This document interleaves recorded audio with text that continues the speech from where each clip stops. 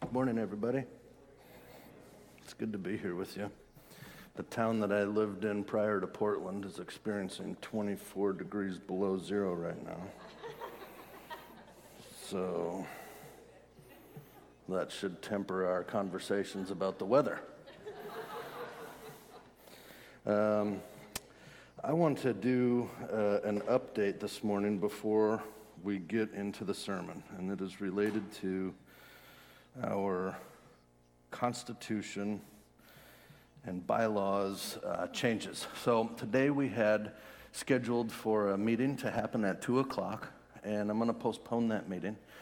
And that decision comes after quite a bit of thinking and a lot of dialogue with other pastors and our elder team and so forth. And there's another one slated for January, and I'm going to postpone that one as well. I want to put that whole decision kind of on the back burner for a little bit of time, and I think that I've made a significant mistake as a leader and as a pastor here. I see, my conviction that these documents are not serving us well and need to change is still very strong. But I've recognized that it comes after a lot of learning in the scriptures, a lot of thinking, and a lot of dialogue. And those are things that have been happening in my heart and soul, but I haven't spent the time necessary for you to understand why I'm thinking this way and why we as a lead team are thinking this way. So I've in some ways led us into a classic cart before the horse kind of scenario. I've gotten out ahead too far, and I think that what I would love for this to be is a very edifying, recharging, energizing time, and I think it's adding an unnecessary burden to folks. So I am sorry for that. That's a mistake, and I appreciate in these first months that I've been your lead pastor a great amount of patience that you've shown me, and I ask for more as I continue to learn how to pastor and lead. And know that we will continue that conversation, and we are going to continue moving in that direction. But I want to come to a place where rather than me trying to say, here's why I see it this way, and I'm going to try to convince you how to see it that way as well, I want to just set our Constitution and bylaws and statement of faith next to the scriptures, next to the gospel of Jesus, and help you to see the issues on your own and come to a place where it becomes you guys saying, Ben, we need to change these documents. And then I'll say, oh, all right, that's where we're at. I agree, So I want to move in that direction, and I've gotten too far out ahead. So I ask for your forgiveness on that, and ask for your patience as I continue to learn how to communicate things well and clearly, so that we can truly be unified, so we can truly be moving in the right direction together. So that's the update. As far as the letter that I sent and I printed and had handed out, there was a schedule in there for Q&As and discussions and then a vote and all of that. You can just scrap that for now, and then we will re-up when the time is right and develop a new schedule. Okay? That sound all right? All right. I'd like to pray with you, and then we'll transition into the sermon. Jesus, you are so incredibly good, and we love you, and we believe that you are holy and perfect, and as such, you are still 100% friendly and approachable, and how you pull that off is beyond us, but we approach you this morning humbly asking for your guidance here at Central Bible Church. Show us how you would live in Portland today, how you would live here, how you would talk to people, how you would address our city and our neighborhoods and our friends and family. Help us to see that. Help us to have the courage to follow you, and help us to see your new life growing in our own lives and in our community here at Central Bible. Amen.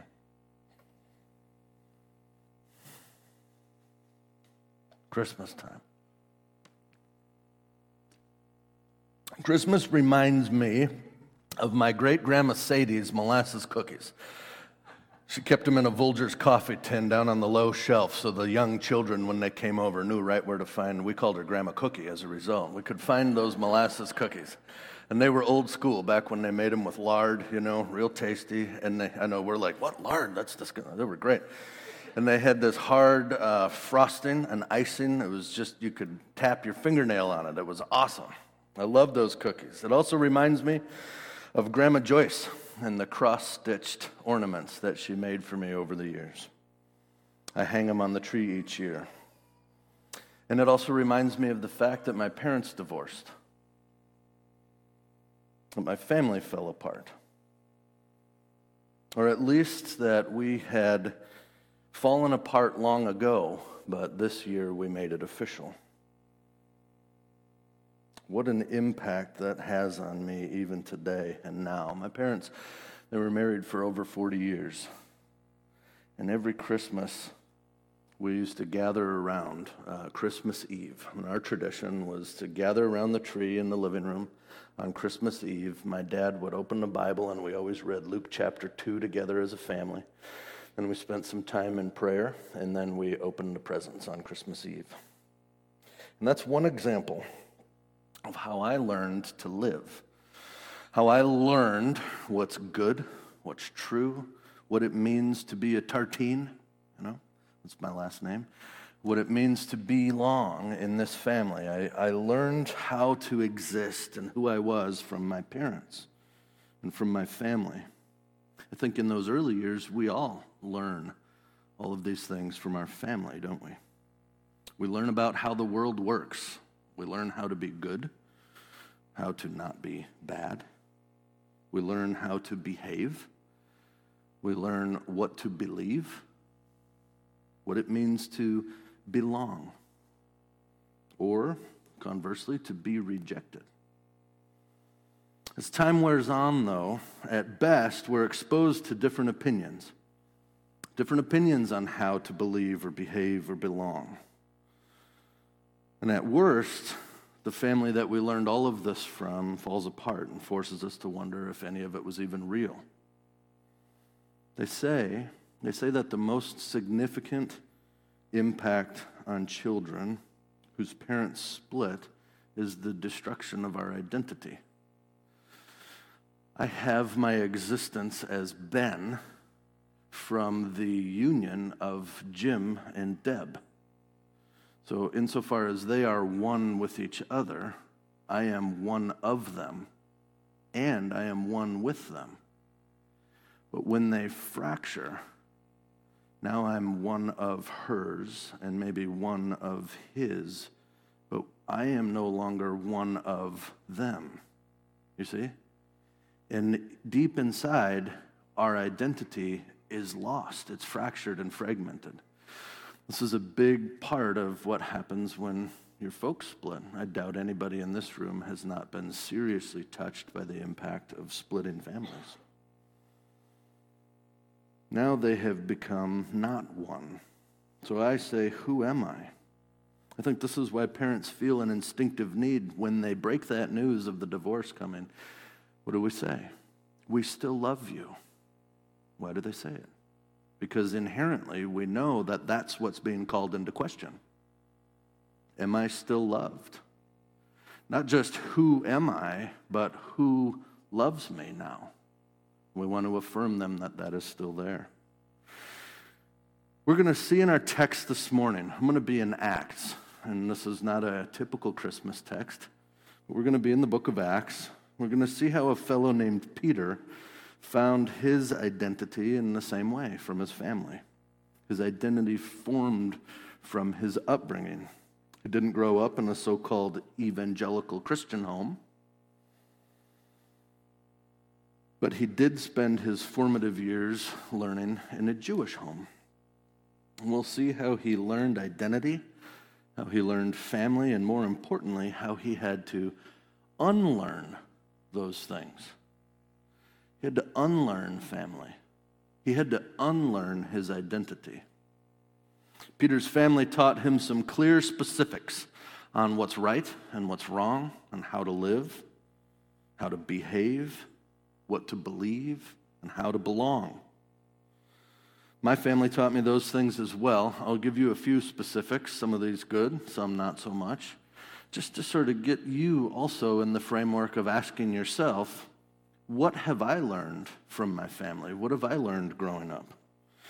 So Tartines, we Tartines are from Wisconsin, and so we trust in the Packers, and we reject the Chicago Bears. I think they're actually playing right now.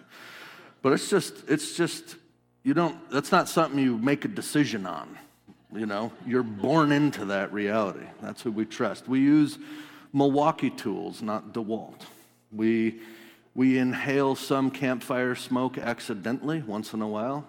All other smoke is the foretaste of hell itself. So there's no smoking in the Tartine family.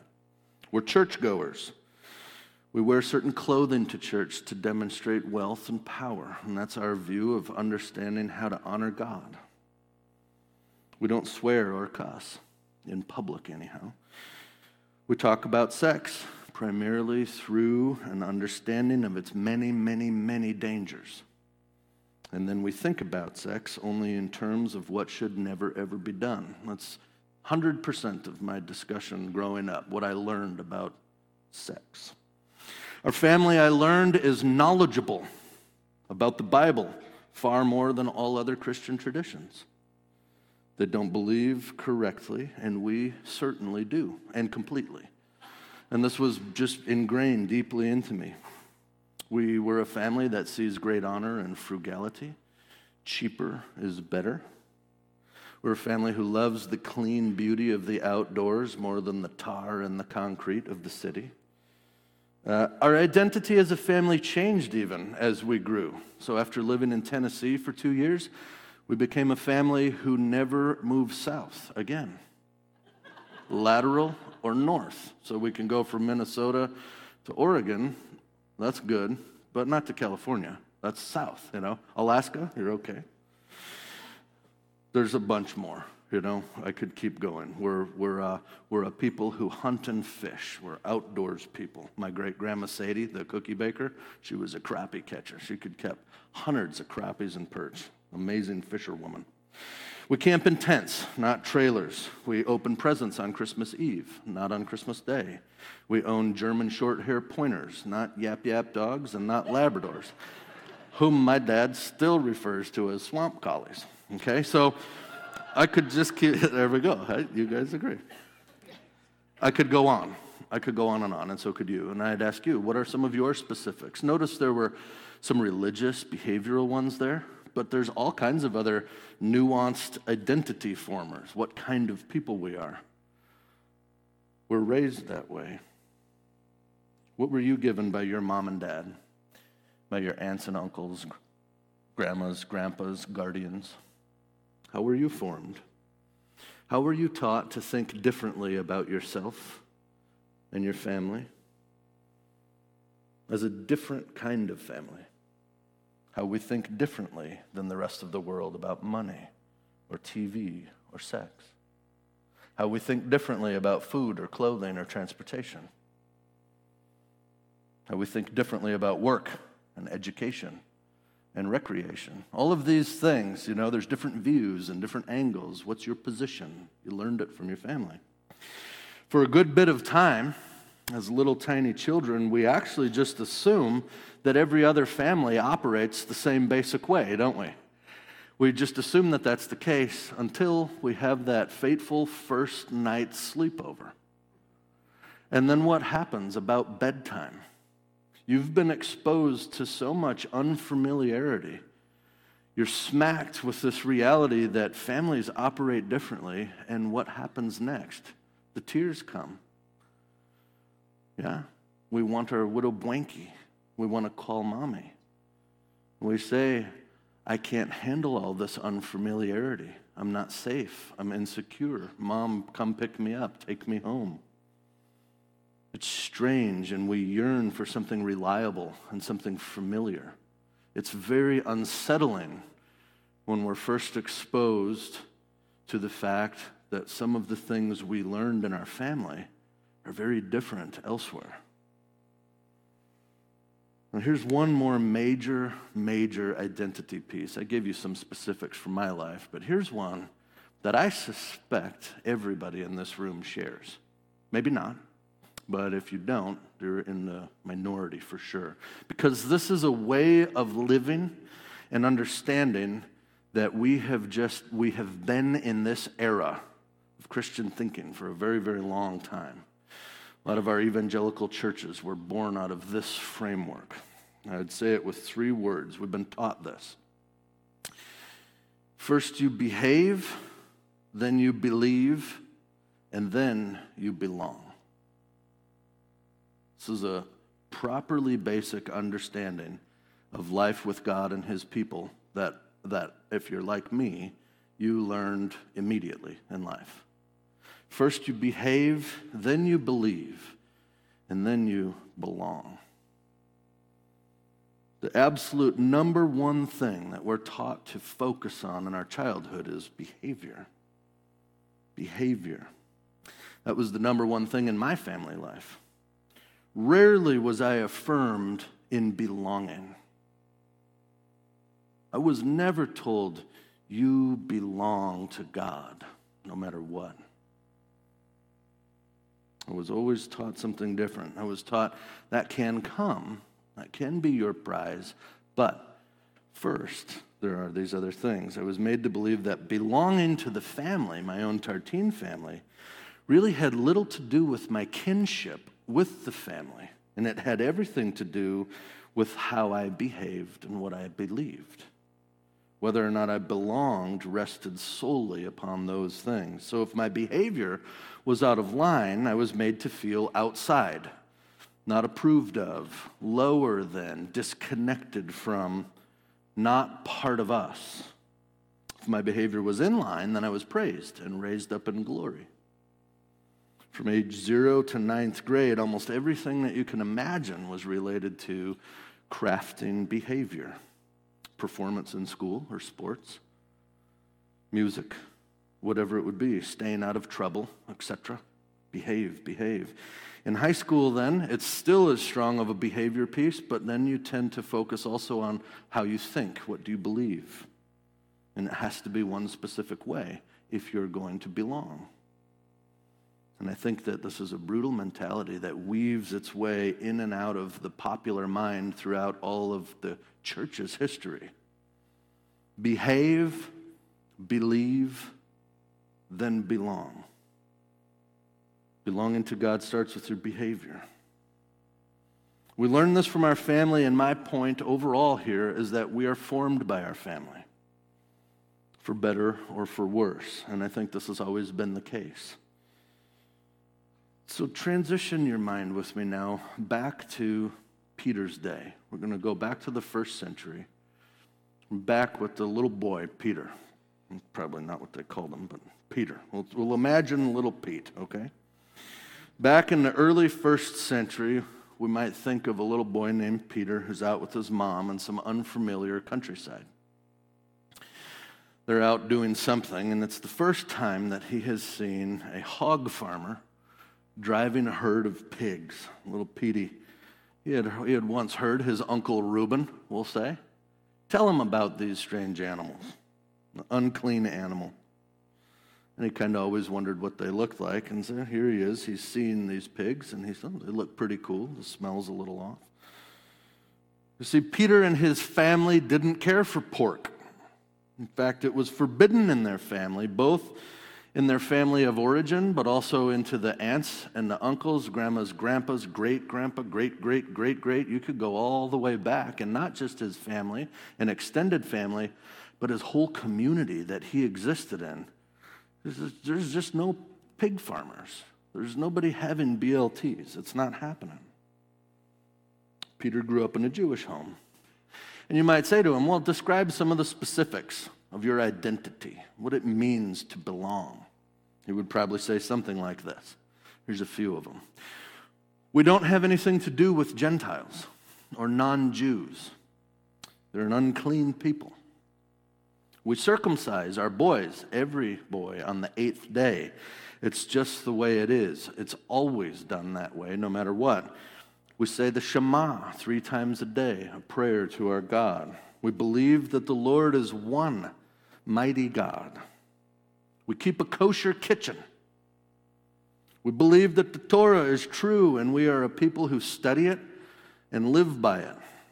We train our children in the ways of God. We do not eat pork. It is unclean. We don't eat birds. They're profane. We do not ever eat snakes or anything else that creeps or crawls along the ground. It's unclean. We stay away from all reptiles, except fish, and weasels and rodents and all of that. We stay away from all of these things. Little Pete learned these things from the very onset of his life. They were properly basic. They weren't something he kind of wondered about and asked questions about. If you're thirsty, you drink water. If you're hungry, you eat food, but not pork. It's just the way it works. You just don't do that. Well, he grows up, Pete does, and as we kind of know the story, he becomes a fisherman, a good fisherman. And then he encounters Jesus Christ. God in the flesh meets him in his world, in his vocation. He encounters him, and Jesus changes his entire life. And Pete becomes one of the first Christians, if you will. And Jesus ultimately goes on to build the entire church on Peter, the apostle, one of the first Christians. This church, Central Bible, is built upon this man way back in the first century, the things he said and did and revealed to us from God. Okay, so he's a pretty prominent figure in our history as a church. And in his role as a church leader, Peter was really trusted. They really looked highly toward Peter, and he was believed to be reliable, conservative, correct in his doctrine, and a safe person who would protect the way that things are supposed to be. And then one day, his closest friends and colleagues noticed something extremely odd in Peter's behavior. Very strange. He was eating with a Roman soldier named Cornelius. Now, you might say, well, who cares? He's having lunch with somebody new. This was a big deal. As a Roman, Cornelius was most certainly not circumcised on the 8th day of his life. He was not a Jewish man. He is not one of us. He is not in the family. And when the Jewish Christians like Peter were to gather for a meal, they kept to themselves. They sat together. They stuck to their own. Those people who did things the way that they're supposed to be done. They ate only from the kosher kitchen. They attended to the things that were good and safe and clean for the holy people of God. Notice, there's not a maliciousness here. They're loving God. They want to honor God. Peter is leading them. They trust him and so forth. And now he's doing something very, very different than what they had been taught to do. They said to him, What is wrong with you? They literally said this to him. What is wrong with you? Well, that's an interesting question, isn't it? I bet all of us have heard that once or twice in our life. A parent or an authority figure saying, what's wrong with you? I regret to say that I've said that to my children. Paraphrased, I think that statement means, don't you care that you're the worst? Why don't you behave like us so you can belong again? That's kind of what that statement means. And I would just say, I would love it if we could collectively agree to never say that to our children ever again. What is wrong with you? What a division it creates between you and your child. So, back with it. What is wrong with me? Peter says, well, here's the deal. And he kind of goes into, channeling the future Martin Luther King. He says, I had a dream, baby. I had a dream. I'm just kidding. He's not channeling anybody here. It's Christmas. No, he says, I did have a dream. I had this vision. So we'll be in Acts 10, starting in verse 9. And there's what he says. They're wondering, what in the world? And he says, God has blown it up for me in my mind. And it starts with this dream. He says, I went up on the flat of a roof to pray the other day. It was about noon. And I was really hungry. But while a meal was being prepared, I fell into a trance. He has this vision, this dream. I fell into a trance, and I had this crazy dream. Verse 11, I saw the sky open up, and something like a large sheet was let down by its four corners. And in the sheet were all sorts of animals, reptiles, and birds. Then a voice said to me, get up, Peter, kill and eat them. No way, Lord, I said to God. My family taught me never to eat such things. In fact, I have never eaten anything unclean in all my life. Nothing that our Jewish laws have declared profane or unclean. But then the voice spoke again. Do not call something unclean that I have made clean. The same vision was repeated 3 times in a row, and then the sheet was suddenly pulled up into heaven. Why did he repeat it 3 times, Peter? His buddies surely asked. Peter would have probably said something like, well, because I have a real problem with thinking that I understand things better with God, and I'm quite stubborn. I told God no. And God said yes. No, that cannot be the way you want me to live. That's crazy. God says, yes, it is. No, Peter says a 3rd time. That's not right. God, you have not interpreted this Bible correctly. Believe me. God says, yes, Peter, this is what's happening now. It always has been a plan of mine to expand your horizons. It was this very dream that taught Peter to be cool with Cornelius and to eat with him, an uncircumcised non-Jew. From the earliest moments of his memorable existence, Peter had been taught to understand himself as one who understands the uncleanliness of the Gentiles, people who have tremendous power to contaminate you. But God was saying something very different than what Peter had been taught.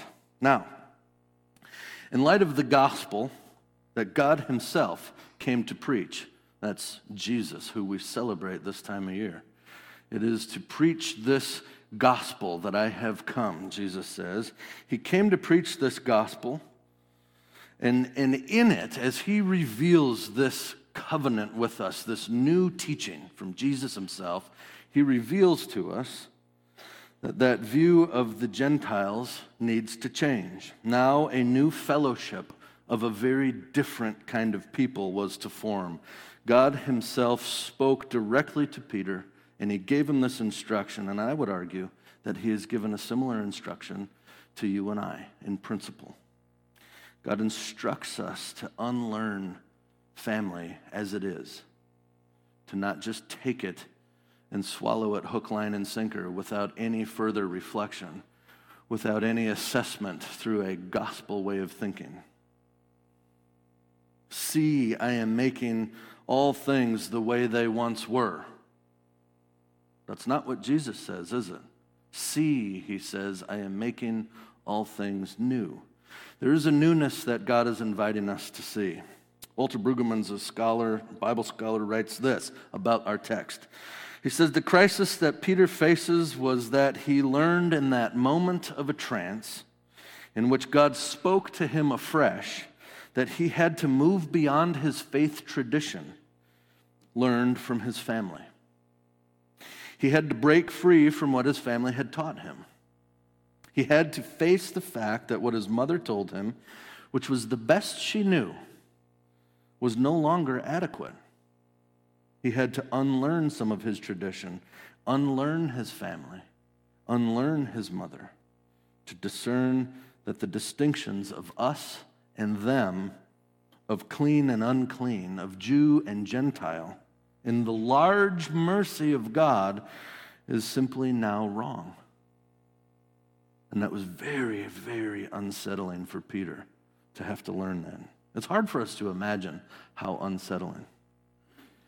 I think he must have been feeling an overwhelming anxiety. I mean, this guy had never, ever done this before in his whole life on good moral principles he had learned from the best people he ever knew.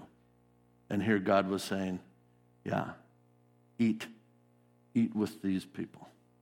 Eat the food that they're eating. It's okay. I've made it clean. He was hitting what may have been the greatest moment of crisis in his entire life. And the people watching him were understandably unsettled. I mean, it bummed them out. Peter's actions were opening their faith in ways that were straight up shocking. Old Jewish regulations were being violated now by the gospel, so that now the church of Jesus is open to unclean people, sinners like you and me. And as Peter unlearns his upbringing and opens himself to the Spirit of God so that he can follow Jesus as a real Christian, he learns that his view on church must expand exponentially. There will be no going back to the way things were, ever again. That's interesting, isn't it, by the way? You ever feel real bummed about something, anxious or sad? When I do, I have this strange urge to look at old photographs. There seems to be this tie to sort of what I imagine my past to have been a better time. It was better for some reason. Pictures are good at showing me the things I like to remember and kind of help me to not remember all the other stuff from back then. But there's this urge we have going back together, or back to where things once came from, as though maturing in Christ and the maturity that I learn each week is really, whatever. That's not that great. It would have been so much better if you could go back. At times like that, I want to whine and cry like a kid at his first sleepover. This world, this newness, this stuff, I don't get it. I don't like it. I want something reliable and familiar. Perhaps, if you think about the whole thrust of the Bible, you don't see a real call to return to Eden, as it were. Sometimes we hear that, returning back to Eden. But it seems that started things off, but God is always directing our minds and our hearts toward his future, a new kingdom, a new creation, a new place that he's leading his people to, a new land, etc., etc. God seems to always be constantly moving us ahead to an expansive universe filled with incredible love and mercy, something way beyond our familiar boundaries. Paul, he reminds us that this unlearning and relearning process is going to be ongoing. So sometimes whenever I'm faced with something I'm challenged by, somebody says, "Hey, Ben, you've got to unlearn something. You're wrong about this. You need to learn something new." My mind immediately goes into, okay, what's it going to take for me to get that done? And then I'll be done with it. I'll have learned it. I think this is one of those things that you never learn and have complete. It's a way of life we step into for the rest of our existence. Because when Paul says there is no longer Jew or Greek, that's not something where you're like, oh, okay, cool. I passed that on my quiz. To actually come to a place where you genuinely do not see a social division between Jew and Greek, but recognize them as one in Christ, takes a lifetime. It will take constant patience and reminding and praying and being exhorted by the scriptures and the body of believers to actually, truly, deep in your heart, see people that equally. There is no longer Jew or Greek. There is no longer slave or free. We love to say that. It makes good sense. It sells in our culture today. Everybody's equal. But for us to genuinely, truly not value people higher or lower based on their power or money is crazy difficult. It's a lifetime. It's a lifetime of having your heart conditioned by the Spirit of God who's working in you. There's no longer Jew or Greek or slave or free. There's no longer male or female. That's going to take a lifetime for us to understand that some of the social divisions that we have been taught as just inherently the way things are. Paul reminds us that in the gospel framework, those divisions dissolve because he says all are one in Christ. There is a new horizon God is inviting us to understand, and it's profoundly difficult in many ways because it pushes so hard against what we were just taught early on. The social boundaries that Peter grew up to understand as just the way we operate or the way things are have now given way to the uniting power of Jesus. It's not to say that those divisions were terrible and people who honored them were wrong. God makes clear distinctions, and he has prior. So sometimes people might think, oh, are you inviting me now to despise the old as though they were all just bad folks? That's not at all what I'm saying. I'm saying there's something new now. We preached on this a few weeks ago. New wine can't go into old wineskins, as it were. Doesn't mean that the old wineskins were bad, but we're moving into something new. Whatever function those boundaries may have once served, even if it was a good function, even if there was truly God-given wisdom in those social divisions, it's now different.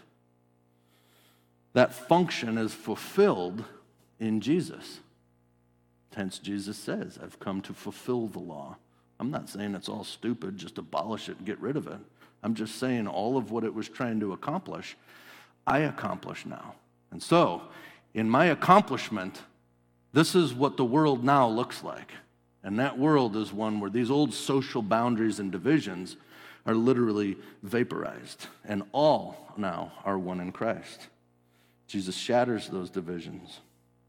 So Peter was being invited by the Spirit of God to see a merciful newness beautifully blossoming in a once decaying world. We too, like Peter, are men and women who are courageous and open to the Spirit of God and how he leads. That's who we are built to be. Newness from God that comes to a pinnacle moment in the words of Jesus himself in John 13, verse 34 and 5. Jesus says, I'm giving you a new commandment. Okay, now right there, he's telling us, I'm giving you a new commandment, and this is going to run past the first 10. Okay? Those 10 commandments are good. I'm going to give you another one, and this one is new, and it goes beyond those 10 commandments, and this is it, that you love one another. It's interesting that that would be a new commandment, that you love one another. Just as I have loved you, you should also love one another. And of course, we're invited to see how Jesus loved people, and I can guarantee it was far beyond a warm and fuzzy affection. He laid his life down for people. He humbled himself for people. It says, you should love one another as I have loved you. By this, everyone will know that you are my disciples if you have love for one another. Now, you might say, well, yeah, Pastor Ben, that's legit. Actually, that is how I was raised. That's what my family taught me. I think I'm good to go on this one, so that's cool. And I would say, that's good. Just hold on for 1 second. Let me try to press one more time here. I'll go back to a couple lines from Brueggemann. He says, to be loving toward all. That is, of course, what good families have always taught. We've always learned that. But with little children, the invitation to love everybody tends to be qualified and limited by fear and caution. So love one another in the family or in the neighborhood or in the church.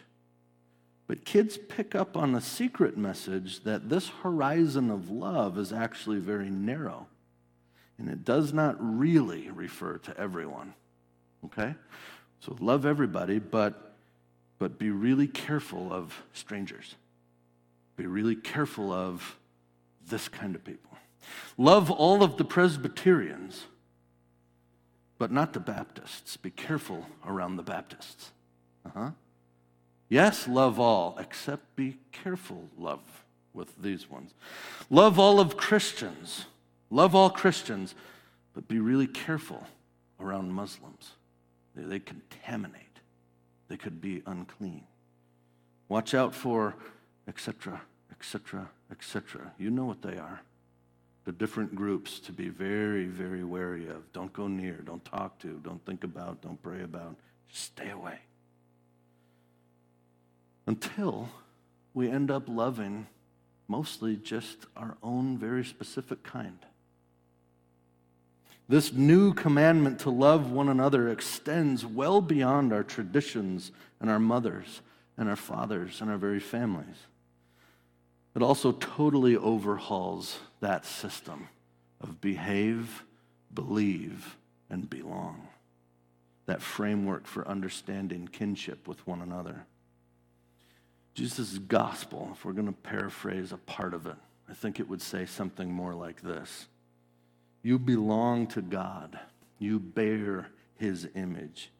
Yes, you are the result of a certain oneness between your mother and your father, your parents, and you are one with them in a true, very real way. But the new world that I want to invite you to see is one where you are really, truly a child of God, far more than you are a kid that Jim and Deb had. A genuine child of God. You belong to me, God would say. Now, believe in me. And when you do, the way you behave will change. Belong, believe, behave. It's a total reversal, isn't it? Start with belonging. Recognize that I have made you clean. You do not need to have all of your behavior dialed in before you can belong.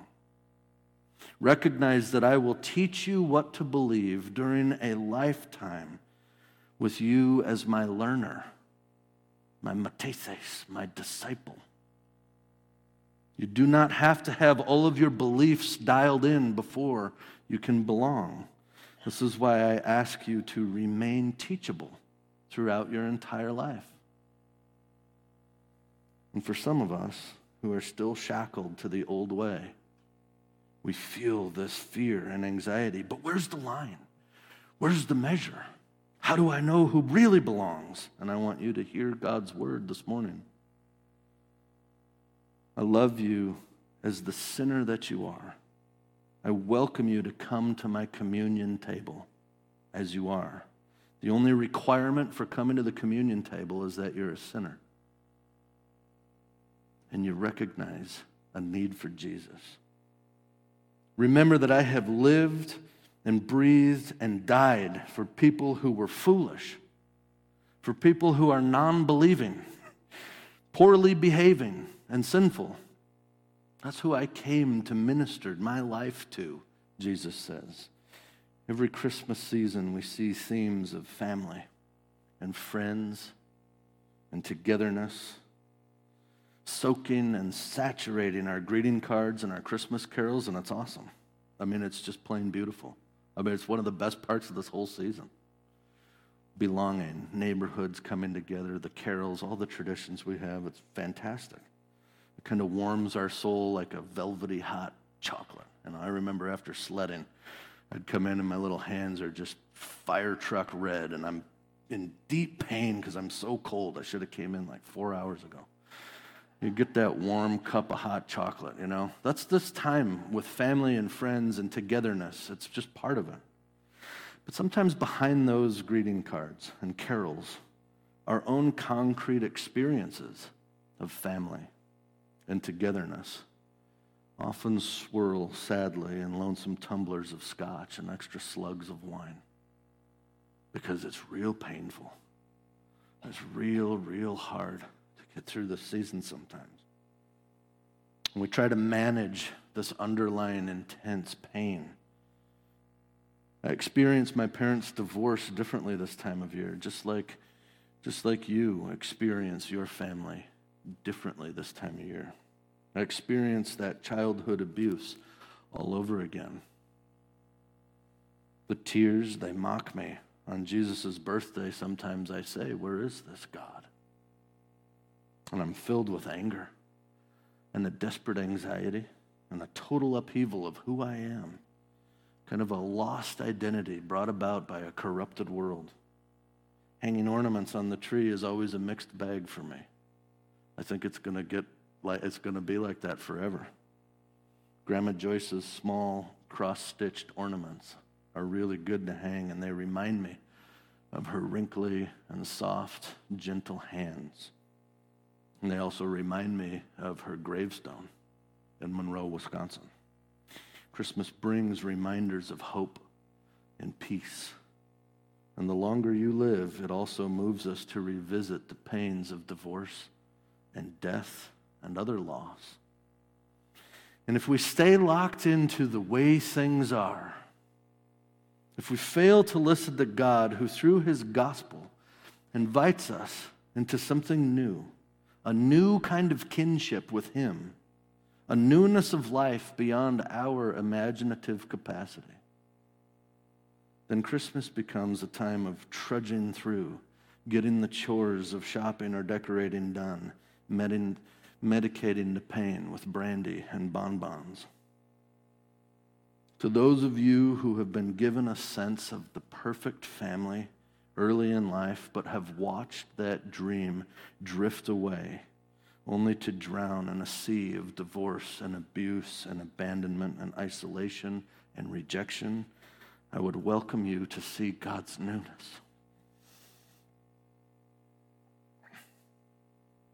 First, know that you belong to God.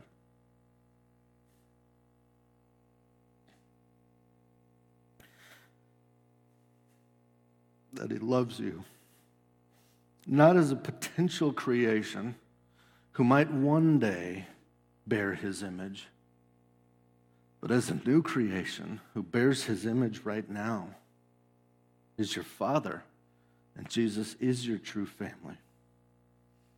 And as you live with him, he will teach you how to believe and how to behave, and he'll do so with a tremendous, powerful truth that just cuts through you down to the bone level.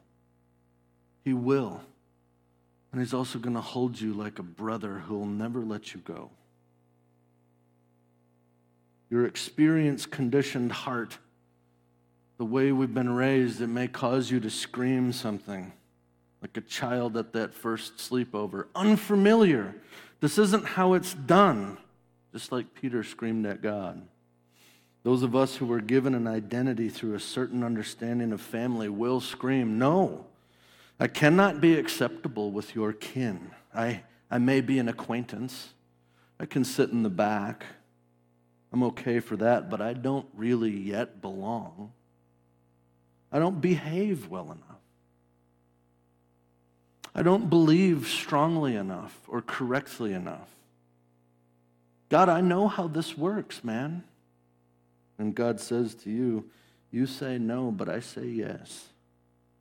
Yes, you do belong to me and to my true people. I am your true Father, and I give you identity, and I accept you as my very kin. You belong to me, now live with me. Would you just live with me? And I will teach you all about believing and behaving. No, I am not good enough. Yes, I love you. No, you don't understand how this works. Yes, I actually do. No. Yes. Yes. Yes, my friend, yes. And know this as well, says God. He says, I once gave my friend John a big revelation, okay? And he wrote it into a book called the Book of Revelation. Go figure, great title. And I said to him, and this is what I told him in that revelation, I said, my home, I am God himself, and my home, the place that I choose to call home, is among mortals. It's among you. You are my family, and I will dwell with you as your God. You belong to me, and you will be my people, and I myself will be with you. And I will wipe every tear from your eyes, and death will be no more. Mourning and crying and pain will be no more. For the first things will have passed away, and my son, first born in a manger, then he lived with you for a couple of decades. He's now seated on the throne right next to me, and he says to you, see, I am making all things new. Pray with me.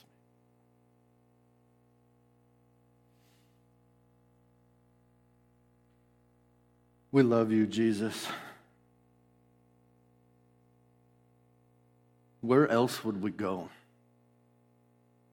Whether we've lived in this world for a day or 100 years, we know that it doesn't offer life. You alone have the words of eternal life, and you alone are our true family. I want to ask you, Jesus, that during this Christmas season, which is often so brutal for people, me, many of us, if not every one of us here, we experience real pain through this time. I ask that you would be ever present with us through your Spirit, that you would let those suffering moments become times of reflection for us to unlearn family as it was and to relearn or newly learn what it means to be a family with you. And for every man in this room who believes himself to be one who can't yet belong to you, I ask that you would help to change his heart this very moment, that you would give him clarity of vision and truth to understand that he does belong to you. For every woman in this room who would believe that she is still isolated from you, that she can't yet belong because of a weak belief or behavior that's unclean in some way. Help her to hear your words. Help her to see your truth, and help her to believe that she actually does bear your image and does belong to you. Jesus, I pray this on behalf of all of the men, the women, and the young people in our midst, that we would recognize ourselves as those who belong, who are part of your family. Thank you for being so kind to us over these years of our life, and we trust that we'll have all of an eternity to experience your welcome, your embrace. You are our great Father, and we love you, and we trust you. Amen.